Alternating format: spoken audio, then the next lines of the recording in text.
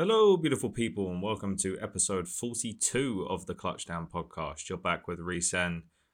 Nope, you're just back with Reese this week. I'd love to say it was some sort of dramatic breakup between me and Gavin, but it wasn't. He had to shoot a wedding in Antigua for a few days last week, had a long flight there and back, and so bless his little cotton socks, he's just a bit jet lagged at the moment. So for this week, you just get a nice less digressed episode with me. So unfortunately, the level of witty banter won't be quite the same. We're missing Gavin and his comedic value and loveliness that he adds to the podcast. But this week will be a bit more of a paint by numbers, straight NFL news, and then chatting, as we mentioned last week, about the 5 worst draft classes that I believe occurred this season in the 2023 draft. After we spoke about the top 5 last week. So I think before we dive into that, I'm doing well. I'll ask myself, since I usually ask Gavin. I'm doing very well. Off to Scotland for a couple of days. A few hours after I've edited this podcast for some work. So, a bit sunnier in the UK now. All that fun stuff because British people love talking about the weather. So let's go off that note. But yeah, kicking it off with some news. Some very wholesome news, actually. So Foster Moreau, the previous tight end for the Raiders, signed a 3-year deal with the New Orleans Saints. So this is important because a couple of months back, he was diagnosed with Hodgkin's lymphoma, so a form of cancer, during a routine physical with the Saints when he had a visit with the Saints. And it looked like he was going to be taking some time away from his football to basically get healthy and beat it. But it looks like the news over the last couple of days after signing is that he could potentially be able to participate in OTAs for the Saints. So, yeah, incredible news. And, wish him all the best on his recovery. Obviously, so far it's looking quite positive and looking forward to hopefully seeing week 1 back in a jersey in the NFL, catching passes from his long-term quarterback, Derek Carr, will be on the Saints. So, yeah, that'll be good to see week 1. And then I think probably the biggest news in terms of NFL UK or NFL Europe in the last week, which I'll dive a bit more into with Gavin next week, and we'll chat a bit more about the matchups because hopefully we'll be shooting at every single one of these games and there's some good marquee matchups. So the London games, the 3 London games are announced for later in the NFL season in October, and then the 2 games that are happening in Germany were also announced. So we had the first game, which is going to be at Wembley, and that's a home game for the Jags, which is the Jacksonville Jaguars versus the Atlanta Falcons. So a pretty fun matchup of 2 quite young teams. And then we go into week 2, which is going to be at Tottenham, and that's actually an away game for the Jags. So the Jags are staying and playing 2 games in London this year, and they play the Bills. Probably not something we would have thought have been quite a marquee matchup a couple of years ago, but you've got 2 playoff teams coming in and could be actually a really, really good slug contest between the both of them. Trevor Lawrence coming back. Wants to avenge his loss from last year after getting his first ever win in the NFL the year before against the Dolphins. So you've got a solid game with the Bills versus Jags there. And then week 3 at Tottenham, the final London game is the Titans versus now the Lamar Jackson Ravens, as he re-signed a few weeks back on the first day of the draft. So that's looking good. And as I said, we'll dive a bit more into these games and chat about the matchups and what we're looking forward to, because it's more of a guarantee that we shoot and film, and Gavin does photography at the 3 London games. Frankfurt, the other 2 games isn't necessarily a done deal, but you've got 2 very, very good matchups there, 2 very good AFC matchups in the Patriots versus the Colts. So it'll be the start of Anthony Richardson versus potentially Mac Jones if he can pick things up later in the season. And then you've got a possible AFC Championship preview. A fantastic, incredible matchup. It was an incredible matchup the first time that Tua played Patrick Mahomes a couple of years back. So you've got the Chiefs versus the Dolphins. Probably the one that out of the Germany games I'm the most excited for to watch as a fan and potentially work as well, because, 2 top-tier offenses, 2 top-tier defenses. You've got all the pieces there. The Dolphins looking like if Tua can stay healthy, they can make a run this year. So you're looking at some fantastic games and, very, very good games to see on the European side that we're getting some really good games coming over. And obviously the Chiefs was playing in Germany, kind of felt like the worst kept secret before it was announced a few months back, as literally the day after the last German game, which was Bucks versus Seahawks, there was billboards up in Germany saying they're looking forward to welcoming the Chiefs the next year. So probably the worst kept secret. However, a fantastic matchup to work with. All right, so after chatting about a bit of news, I think it's probably good to jump straight into talking about what I think were the 5 worst draft classes of the 2023 NFL draft. The thing is with these, it's like, as I said, we're talking about the best. It's not necessarily all about teams filling needs. It's more about kind of teams and what value they got at the picks that they chose at, and also taking into account what they needed and so on. It's kind of a big combination of them all. That's why certain teams could have got fantastic players, but wouldn't necessarily have got the value that they could have got there at the position they chose at. So some teams like the Seahawks, for example, didn't necessarily address their top needs, but they got two of the top players and probably the best players available where they picked, which is why they go on the top 5. Whereas you've got a team here, so starting at number 5, a good little segue into that, which is I had the 5th worst draft class was the Lions. So going into the draft, I kind of had the Lions need to look at addressing D lineman, cornerback, and then tight end.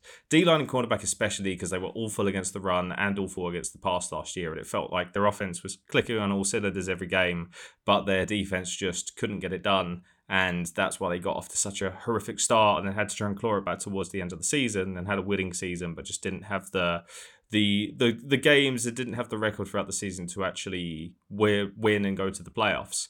And the thing is as well with the Lions draft class is I never really understand going so high on a running back, considering the depth and starting value that you can get later in the round. So they went very high with their first pick on Jahmyr Gibbs, who was arguably the second best running back in the draft class behind Bijan Robinson. And I get it, you get your starter, you get a solid player, but also the amount of depth you can get and sort of players you can get. Look at Isaiah Pacheco going in the 7th round last year and then being an absolute monster for the Chiefs. Look at the last few years, Phillip Lindsay, James Robinson going undrafted and then making waves and having 1,000-yard seasons. Alvin Kamara went in the 3rd. Like it's just, I don't understand when you're in such a good position, you got such good draft capital, going for a running back that early on, even second round, I wouldn't be mad at. Second round, I can understand because you're still getting a very solid player who's going to help your team, but you're not giving up that much draft capital to get them. And I just feel like where they chose Gibbs and what they did in that round, they could have chosen someone like Christian Gonzalez and really been a top player to help their bad pass defense. And as much as it feels a bit more like a paint by numbers, okay, this is the problem, let's solve it. Sometimes it feels like that's the best thing. Okay, you might have technically got the next best player available in Jahmyr Gibbs, but he's a running back. And because of the value of where you can get other players, I just didn't really like the pick that early on. And then again, they got linebacker help with Jack Campbell at 18, so they did need help there. But I just, again, think they could have addressed this later on and could have got a better player then. They could have, again, at that point, addressed D-tackle, got a top D-tackle. Kalia Kansi was still on the board when they had their second pick, and this would have just been so much better for them to work with. Then you address the cornerback need, get a brilliant young guy in to go along with the veteran free agents you signed.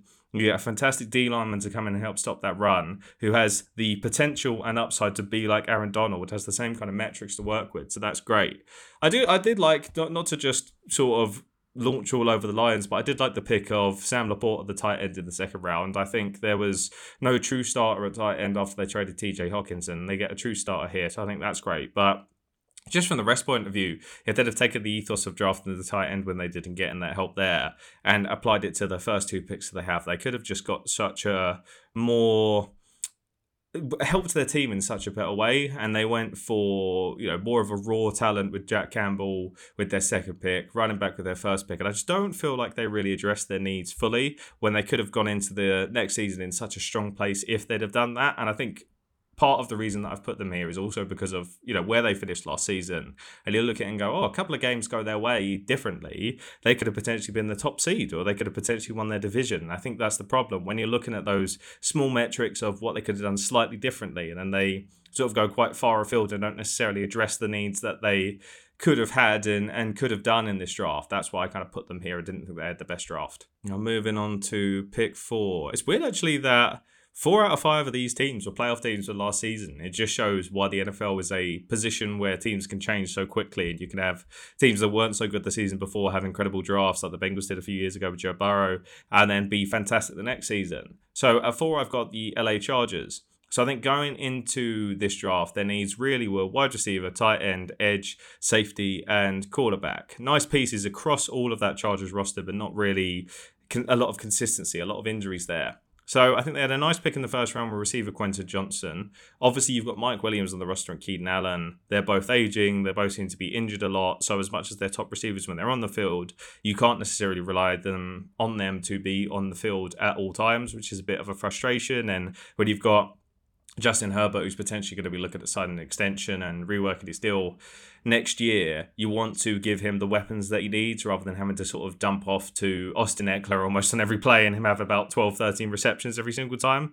Yeah, so in the second round, I liked the edge help they got in Tuli Tupelotu. Sorry if I've completely butchered that. But yeah, they got a good pick here in round 2. You've got injuries that have occurred on that pass rush with Mac and with Joey Bosa. And with an aging Mac now as well, who's sort of getting into his 30s. Hopefully this means they can get a bit more of a consistent pass rush here.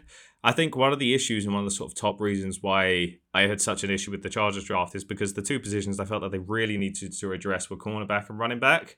They didn't address running back, and there's a lot of uncertainty around Austin Eckler, who for the predominant part of the last couple of seasons has basically been the biggest part of their offense, and it doesn't look like he's happy. It doesn't look like the two sides are potentially going to work out a deal. So with that in mind, I just feel like they could have gone for not necessarily a running back early on, but they could have at least addressed running back at some point during the draft or in the second round or the third round and, got that wide receiver, picked Quentin Johnson with their first pick, but then gone for a running back at the second round. And I think this is where the kind of contrast to what the Lions did in terms of where you pick a running back, that's where it can have such value because you can kind of look at the situation and find what you need. And I think it would have put some more pressure on, moving Eckler or getting some draft capital back for Eckler if they'd picked a running back here, but they didn't.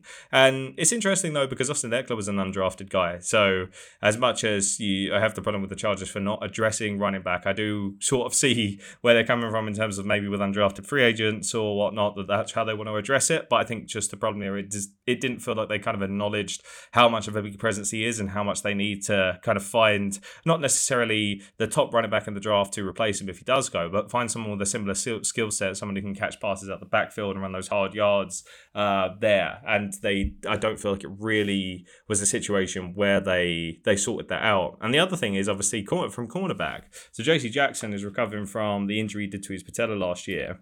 And you don't know how he's going to come back. You don't know if he's going to come back and play at the same level. You don't know if the injury is going to hinder him for a while. And so I feel like they needed help at cornerback. It might be a bit harsh to put the Chargers here, actually, now that I'm kind of reading back. I don't think they were necessarily the worst draft. I like the first two picks they did. But for me, the kind of main reason why they're here is just because it wasn't a complete draft. I feel like they could have done better in terms of addressing their needs. And like I say, even if you don't go with a running back in the second or third round, pick one in the later rounds, or at least try to do something so that you've got something to work on for the offseason if Austin Eckler doesn't actually re-sign. Like, I even would have liked them to take a punt on a running back in the 7th round, but they picked a backup quarterback in Max Duggan. It just feels like they could have utilized a few of their picks a lot better. When they did utilize their picks in the 1st and 2nd round, it was great. But then for the rest of the draft, it just felt like they were kind of just picking randomly and they weren't really addressing their needs. They weren't really picking guys that kind of worked within the system of them. And that's why I think it wasn't complete. And I think the kind of Max Duggan pick of the 7th round was a big part of that as well, because it just felt like a bit of let's just take a punt on a guy here. When they could have actually gone, okay, there's still value to get from a running back perspective in the 6th and 7th round, so let's do that. Even if you look at it from a cornerback perspective, you can still get a lot of value at cornerback in the later rounds as well. Look at Tariq Woolen, 5th round pick from last year, bona fide starter in Seattle. And so I just feel like with the later rounds, the Chargers could have done a lot more, and they didn't do what I thought they would have done. It's a great first couple of picks, but then it just kind of fell apart after that. Moving on to, I'd say, is the 3rd worst draft class of this year. It's the Jaguars. So, yeah, another playoff team from last season. They really, going into the draft, needed cornerback, edge, tight end, and O-line. They addressed O-line with Anton Harrison in the 1st round, so good future protection for Trevor Lawrence going forward, so I did like that. Yeah, Brenton Strange in the 2nd round felt like a bit of a reach, especially with them mainly needing depth at tight end after it. Evan Ingram, they potentially might sign his franchise tag off. Their franchise tagged him. He started to really put things together in the second half of the last season. So I just feel like they could have addressed the depth issue at tight end later in the draft rather than so high up. And I feel like Ingram is a really good fit on that team and is a good complement to all the wide receivers they've got there. So it just felt like it was a bit of a reach. Running back in the 3rd round felt strange, say, with Travis Etienne atop the depth chart and being that dynamic player and the depth that they've actually got, especially with their other needs. It just felt like going for a running back in the 3rd round, again, wasn't addressing their biggest needs. And what I've been saying is a through note for all of here in terms of running backs is they could have got a lot more value at running back later on in the draft. One of the issues was the fact that last year they were the team defense that had the 28th most pass yards allowed and the 25th least sacks. So not addressing corner or edge rusher till past the fourth round doesn't make sense. I get it. They've got Trayvon Walker in there and, they've got Josh Allen as a pass rusher. But if you're not getting it done, then get some more help on that D-line. Do a Bucks from a few seasons ago when they won the Super Bowl. Do an Eagles from last season where you've just got pass rusher after pass rusher, just going in and staying healthy and just launching after the quarterback on every single gameplay. There's really no downside to it. Yeah, so it didn't really make sense not addressing this until past the fourth round. So again, some nice picks just from a situation where a team could have gone from being a playoff team to really sorting themselves out and making that push the season after. It just felt like it was incomplete, similar to the Chargers, but from a less complicated perspective, they just didn't address the needs fully like they should have done. Okay, so let's move on to last couple of teams. So at 2, I've got the Dolphins. So going into the draft, I felt like tight end, guard, D-tackle, and running back were their sort of biggest needs. At tight end, they obviously let Mike Gesicki walk and go to the Patriots. So there's a big gap there in that explosive offense where they're good at receiver, but at running back and tight end, they aren't necessarily in the best place. So with their first pick, they went cornerback, and that was with their first pick of the second round. They didn't have a first-round pick. But considering you've got Jalen Ramsey and Xavier Howard there as starters, it just feels like a sort of big pick of a player where they could have got something else. You could have had that trust in your third cornerback when you've got 2 bona fide quarterback ones on the team. And so I just felt like it might have been more worthwhile to get depth there later on. I really like the pick of Devin Achane at running back in the third. His speed fits perfectly with the identity of Miami, and currently with their depth chart of Raheem Mostert and Jeff Wilson, the previous running backs on San Francisco, they get a kind of younger guy who can come in there and possibly be that bell cow back. And even if he's just in that rotation, you get a younger, more explosive guy to work in with a couple of guys who are still fantastic players but are just getting on a bit now.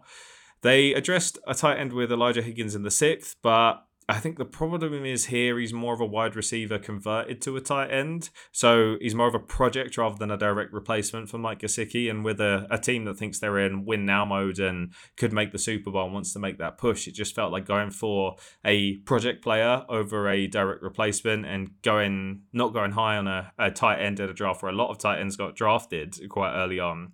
It just felt a bit strange. And if it plays out, it might be a similar situation to Darren Waller, where it's a guy that makes the transition from wide receiver to tight end and it all works out and it's very good at all that. But I just feel like in a situation where you're trying to win now and try to be that top team, it's strange to go for just a more projected tight end and not get that big help for Tua when you could have got it in a top guy here. And when you look at the AFC and the top team and top tight end in terms of Travis Kelce, you want that safety net for your guy. If teams are doing their best to throw whatever they can and throw the kitchen sink at Waddle and Hill every single game, then having that tight end who can get open and be that strong receiver and that strong safety net to go with for Tua, I just feel like would have been a better option than going for a project like quite later in the draft. So this brings us on to our final team. So I think this is the team that had the worst draft class in the 2023 NFL draft, and that would be the Broncos. So going into the draft, the Broncos really needed cornerback, O-line, D-line, and running back. And their first pick was a wide receiver. This felt quite strange because they went quite high on someone after they retained Cortland Sutton and Jerry Jeudy through free agency. So again, it's just not really addressing their needs at all. They didn't address defensive back until round 3, and then they didn't address O-line until round 7. So it just felt like they weren't really picking in terms of what they actually needed as a team. And that's been the through note through this whole situation and talking about these teams. But I think the problem is that the Broncos just had the most wildest draft out of everyone. So let's say they went for a wide receiver in the 2nd, they went for a linebacker in the 3rd, cornerback then in the 3rd, then safety in the 6th, and then a center in the 7th. So it's just sort of weird concoction of players that are good in their own right, but just don't necessarily feel like the right fit on the Broncos. They also didn't get any help at running back despite Javonte Williams coming back from an ACL tear, and not going high on any protection for Russell Wilson, considering that was a big issue of why he didn't play at the level that everyone expected him to play last year. They expected him in, further into his 30s to be running about away from the O-line and making those big plays, and it just looks like he might not be able to do that anymore. So you put such an investment into a player, traded the picks, paid the contract, done all that, and then you just don't put the things around him to protect him. And I just don't quite understand why you do that as a team. And yeah, as I said, with wide receiver, a top wide receiver, you're going with your top pick, and it's just like, I'd understand if Sutton moved on or Judy moved on through free agency, but they didn't. So you've got two top wide receivers in their own right. So yeah, it just doesn't make a lot of sense. I think that's the through note with all these teams is the picks are good for the players that they've got, but they just don't make sense in terms of what they need for the teams. And when you look at the Broncos getting Sean Payton and going, okay, we want to bring ourselves back to that Super Bowl winning team and be that top team and all that, and we want to protect our quarterback, and they're just not doing that. And it's just kind of going into the next season in the same mindset. And, it might be a case of they finish off next season and go, right, okay, now we've had Sean Payton for a year. We see what the issues are. We see we've got a good coach where actually the problems lie. And then next year becomes their time to shine, and the Broncos jump to the top of the best list next year. But for now, they're just right at the bottom, unfortunately. And I think the Broncos will be another disappointing team going into next season. It'd be interesting to see kind of what happens with the Lions, the Chargers, the Jags, and the Dolphins. Obviously, 4 playoff teams from last year. But it'll be interesting to see if the kind of issues they've had in the draft and not addressing necessarily what they should have addressed, if that really does plague them. If the Lions go into next season and then they've got this fantastic offense but still struggle on defense, then it kind of feels like, well, you're doomed to make the same mistakes because you're not filling the needs that you need to fill. Or they might go into this and go, actually, the linebacker helper Jack Campbell in the middle was the big help on the defense that helped that defense on the back end with the safeties of the quarterback, so then it helps them a lot, or he helps the run game. But it's always hard to predict, and this is based off the current situation of teams. So it might be a case of that these teams turn out to be flipped, and these are actually the best draft classes, and there's Hall of Famers at every single position they picked, and the Chargers pick up a solid other undrafted running back who then becomes their top guy, and Austin Eckler walks to another team, or Austin Eckler walks and then goes to the Broncos, and that's actually why they didn't draft the player so high to go with Javonte Williams. But I can only kind of look at it from this degree, and I think when you look at the top 5 teams and what they did and how they addressed their needs and got such good value as well, it just feels like these teams are kind of picking without that in mind and weren't necessarily getting either the next player available or were getting the best player to address their needs. And so that's why I've put them in this order. So it'll be interesting to see what happens with them going forward. I know obviously from a guard issue with the Dolphins, post-draft they've addressed it by signing Isaiah Wynn, the previous Bucks guard, to a 1-year deal. So you get some help there. So through the offseason, we're bound to kind of return back to this and talk about teams and what they've done to not fix this in the draft, but fix this with free agents or fix this for trades going forward. And I think as the offseason develops and teams such as the Chargers, when you get some more clarity on what they've done with Austin Eckler, when you get some more clarity on the injuries such as Javonte Williams, when you get some more clarity on Elijah Higgins, who is a very interesting prospect for the Dolphins in terms of moving from wide receiver to tight end. He could really be a impressive player if he can make that switch and if he can do what he needs to do for Miami. But yeah, only time will tell. They've got to play Mike Gesicki twice a year, so it might be a bit of a wake-up call for them if it doesn't work at tight end, but we shall see. So I think before we move on to music, it might actually be quite nice to give an honourable mention from one of the top teams and an honourable mention from one of the worst teams, I'd say. So it was hard to make this list because obviously you've got 32 teams in the NFL and you're trying to pick 5 good and 5 bad. And it's not always as black and white as that. So there was a couple of teams that didn't make the cut for either, but I think kind of should have done. So my honorable mention for one of the top teams from the draft this year was the Texans. So the Texans needed quarterback, wide receiver, edge, and also depth on O-line. So obviously got CJ Stroud with the second pick, traded up and got their edge rusher with Will Anderson. Receiver, currently the issue is that Nico Collins is the top of their depth chart, but they brought in receiver Tank Dell, who actually CJ Stroud wanted them to go and get, so they get their explosive 5'8" threat, kind of similar to Zay Flowers. And then they got their bigger bodied receiver Xavier Hutchinson, the 6th, so 6'3" guy. So they got a nice safety net there and a nice safety net Dalton Schultz, who they signed in the offseason. And then when they got to the second round, they got some center competition as well and a nice guy that could play on the O-line. So it did feel like as much as I don't think they were top 5, I think you could probably throw them in at 6 as one of the top teams and what they did. And, I thought CJ Stroud would go first overall, to be honest. So for them to get who I thought was probably the top prospect because of the height difference between him and Bryce Young. So for them to get that at the second pick and then trade up and the Cardinals traded back and then they get their edge rusher, they just addressed two of the biggest need. They struggled, apart from JJ Watt last season, they struggled in sacking the quarterback. And so you bring in a guy who can sack the quarterback extremely well. So I think, the thing that didn't push them into the top was the fact that, you can't address everything so easily in a draft. It's not as simple as addressing every single need. Some teams are very good at that or get closer to that, but it's impossible to do it from in a black and white way. And so I think the only reason that didn't push him into the top 5 was the fact that they didn't get that top receiver, and you've got a young quarterback coming in, and I think getting a top receiver like the Panthers did, where they got Jonathan Mingo, and then the free agents they signed in the offseason with DJ Chark and then Adam Thielen, I think you kind of put him in a better situation. And so I think that the only thing that didn't put the Texans into that top 5 was just the fact that they didn't get those receivers to help with their very young quarterback coming in.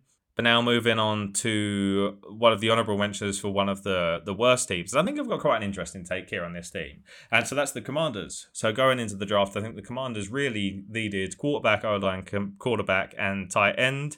They dressed cornerback in the first round with Emmanuel Forbes. Don't be wrong, incredible playmaker, but he needs to put on a lot of weight to play at the NFL level. And I think that where they picked him, they could have picked another top cornerback who's a bit more NFL ready.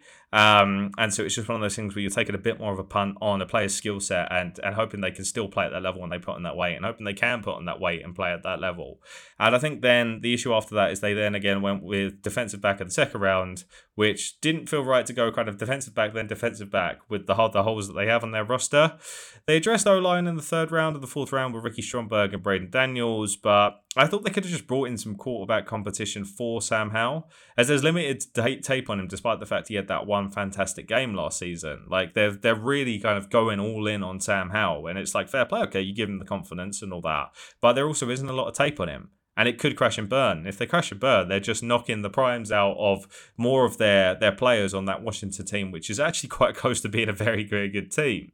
I think that's the issue. They didn't get any quarterback competition for Sam Howell, and they should have done to at least keep him honest and not get complacent. And not saying he will, but he could potentially get complacent, know the job's his, and then not be performing as where he wants to perform, where the team wanted to perform. So yeah, I definitely think they could have got some better picks here. And my kind of top reason of why I think that they were one of the worst teams is because, so you bring in Eric Bieniemy, previous offensive coordinator for the Chiefs.